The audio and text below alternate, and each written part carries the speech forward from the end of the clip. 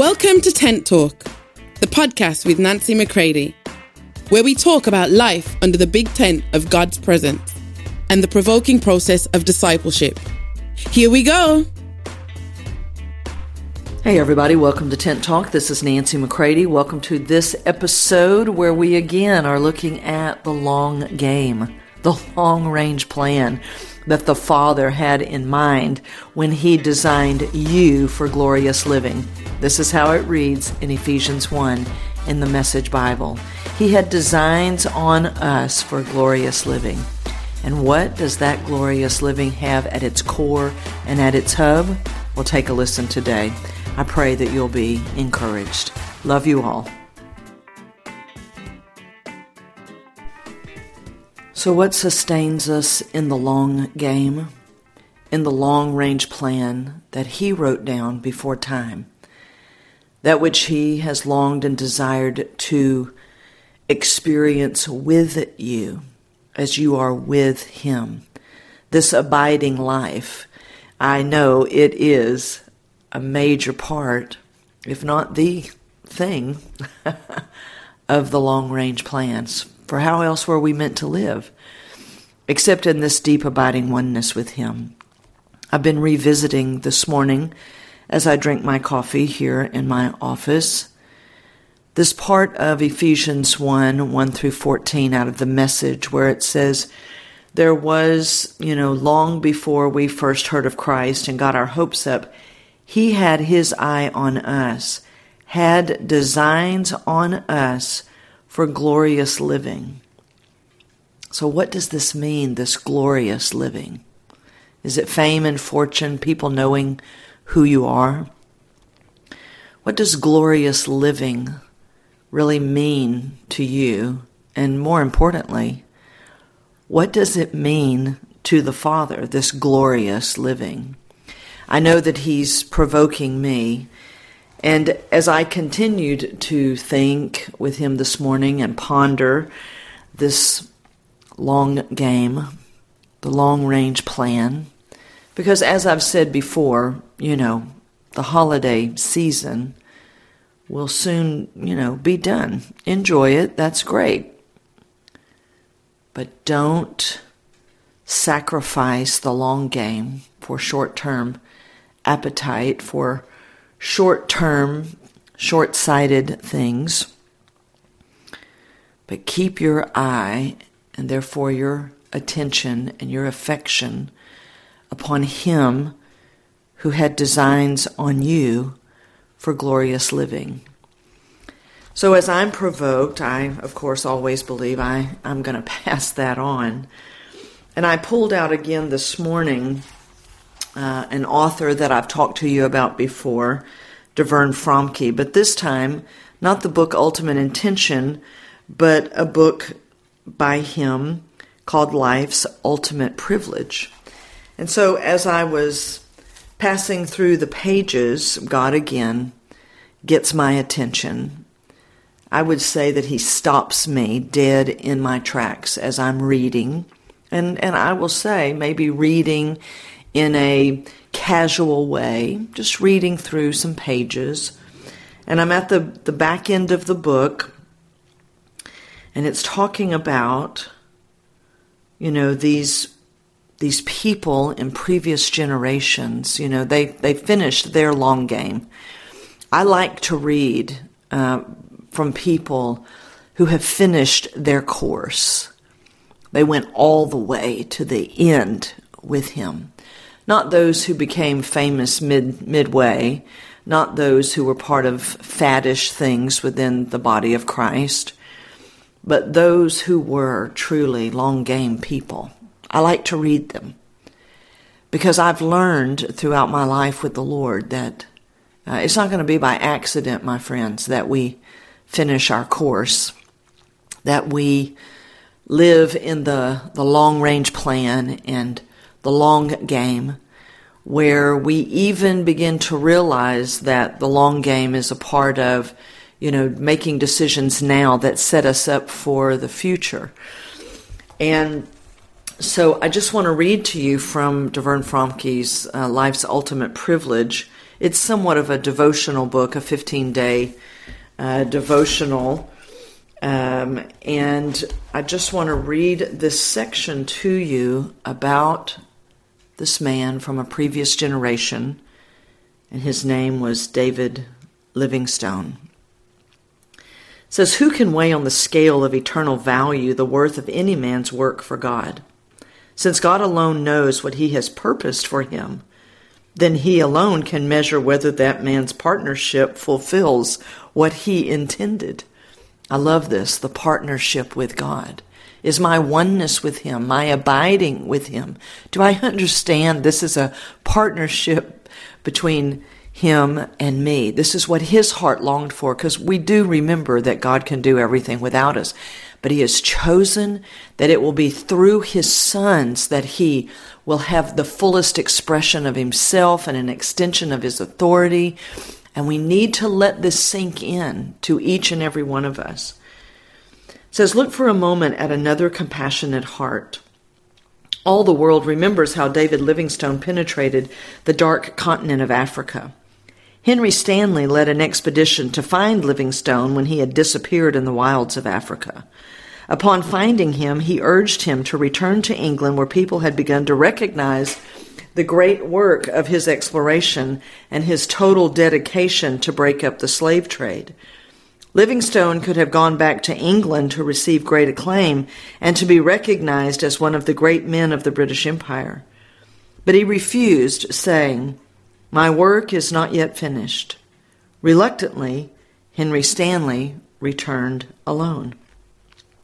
2 days later, David Livingstone wrote in his diary, "March 19, my birthday, my Jesus, my King, my life, my all. I again dedicate my whole self to thee. Accept me and grant, O gracious Father, that ere the year is gone I may finish my work. In Jesus' name I ask it. Amen." The words of a true servant. Just 1 year later, David Livingstone's servant found him on his knees beside his cot, dead. His sufferings had increased continually, and upon reaching Chidampo's village in northern Rhodesia, which is now Zambia, he died on his knees May 31st, 1873. The people embalmed his body and carried it amidst the greatest perils to the shore, where it was sent on a cruiser and finally buried in Westminster Abbey. What sustained Livingstone? Well, it is said that when he had visited Scotland after an absence of 16 years, he spoke at the University of Glasgow. Now, it had always been the custom of undergraduates to have some boyish fun at the expense of visiting dignitaries, and that day they came with pop guns and pea shooters. When the students saw Livingstone's gaunt form and dark face, tanned by the African sun and furrowed by the hardship, toil, and fever, saw the limp arm hanging by his side, made useless by a lion's bite, they forgot their fun and joined only in the applause. After Livingstone had referred to the honorable careers of most of his classmates, he turned to the young men and he urged them to live a dedicated life. "Shall I tell you what sustained me in my exiled life among strangers whose language I could not understand?" he suddenly asked. And then in the hush that followed, he said, "It was this that comforted me at all times. Lo, I am with you always, even unto the end of the world." Every heart that day felt the power of that grand promise. Livingstone was both its witness and its example. Wow. I'm a bit moved emotionally just rereading it again. Because these words, this is where God stopped me in my tracks this morning, in my casual reading. As if you were to walk into my office, the sign that greets people when they walk into my house, the ministry house, is the sign that says, "Go and lo." Go lo. Is go into all the world making disciples of nations. And here is that glorious living. Here is the only reason to go anywhere, my friends, do anything, is lo, I am with you.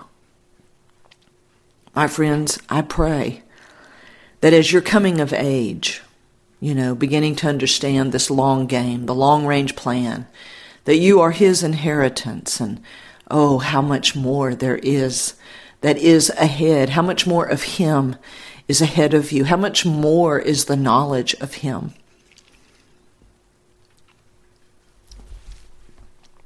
For the only reason to stay, go, sit, stand, run, walk, the only reason is, lo, I am with you. This abiding, it is his presence. It is him. In the simplicity of your day today, in the simplicity of inside of you where he lives, remember that his presence being with you, Emmanuel, God with us. Is there any other reason? Is there any other way for glorious living? You see, he had designs on us for glorious living. And that when we were young in the Lord, and we thought we knew so much and yet really knew so little, as we are coming of age, my friends, as his sons, as his people, as the body of Christ, may this become the overarching reason, whether you are David Livingstone living in the wilds of Africa, or you're just at your house living out this life before your family, with your family, in the ordinary drudgery of every day, as Oswald Chambers would say. It all counts before God if it's his long-range plan. We don't want to romanticize this stuff. We can't romanticize how Dr. David Livingstone lived. We can't romanticize that going to other nations is more important than going down the road. For the only reason to go, period, to live, period, is, lo, I am with you. So I want to send you out into your day or into the night, whenever you may be listening to this, wherever you may be, whether it is the day it's recorded today, December 21st, 2021, or if it's in the new year and you're just getting around to listening to this, whenever it may be, I want to say to you and encourage you to count, lo, I am with you, as some of the most precious words and truth that you will ever, ever experience. And I pray that this simple episode has encouraged you, that no matter where he is leading you, no matter what lies behind you, what you're in right now, where you're going, oh, my friends, go, and lo, he is with you. The abiding oneness, what Jesus prayed for in John 17. Oh, Father, that they would be one with you, like I'm one with you. And then the world will know I'm the one you sent. When man is no longer separated, living independent, but that we would be one with him. This is why he had his designs on us. This is why he chose you out before the foundations of the world. Go, and lo, I am with you. It was enough for all of those who went before us in previous generations. Let it be said of us that he was absolutely enough for us. The Father is enough. And that we take hold of the finished work of Jesus the Christ, the Son, the first of all the brethren. And through his finished work, And by the person and power of Holy Spirit, we will live full out in these moments, making the private decisions that continue to keep us in this glorious living of the long-range plan, of the long game. We are in it, my friends, and I pray we will finish our race in Him and with Him. I love you all. Until next time. For more information on Nancy, please visit nancymccready.com or follow her on social media at NB McCready.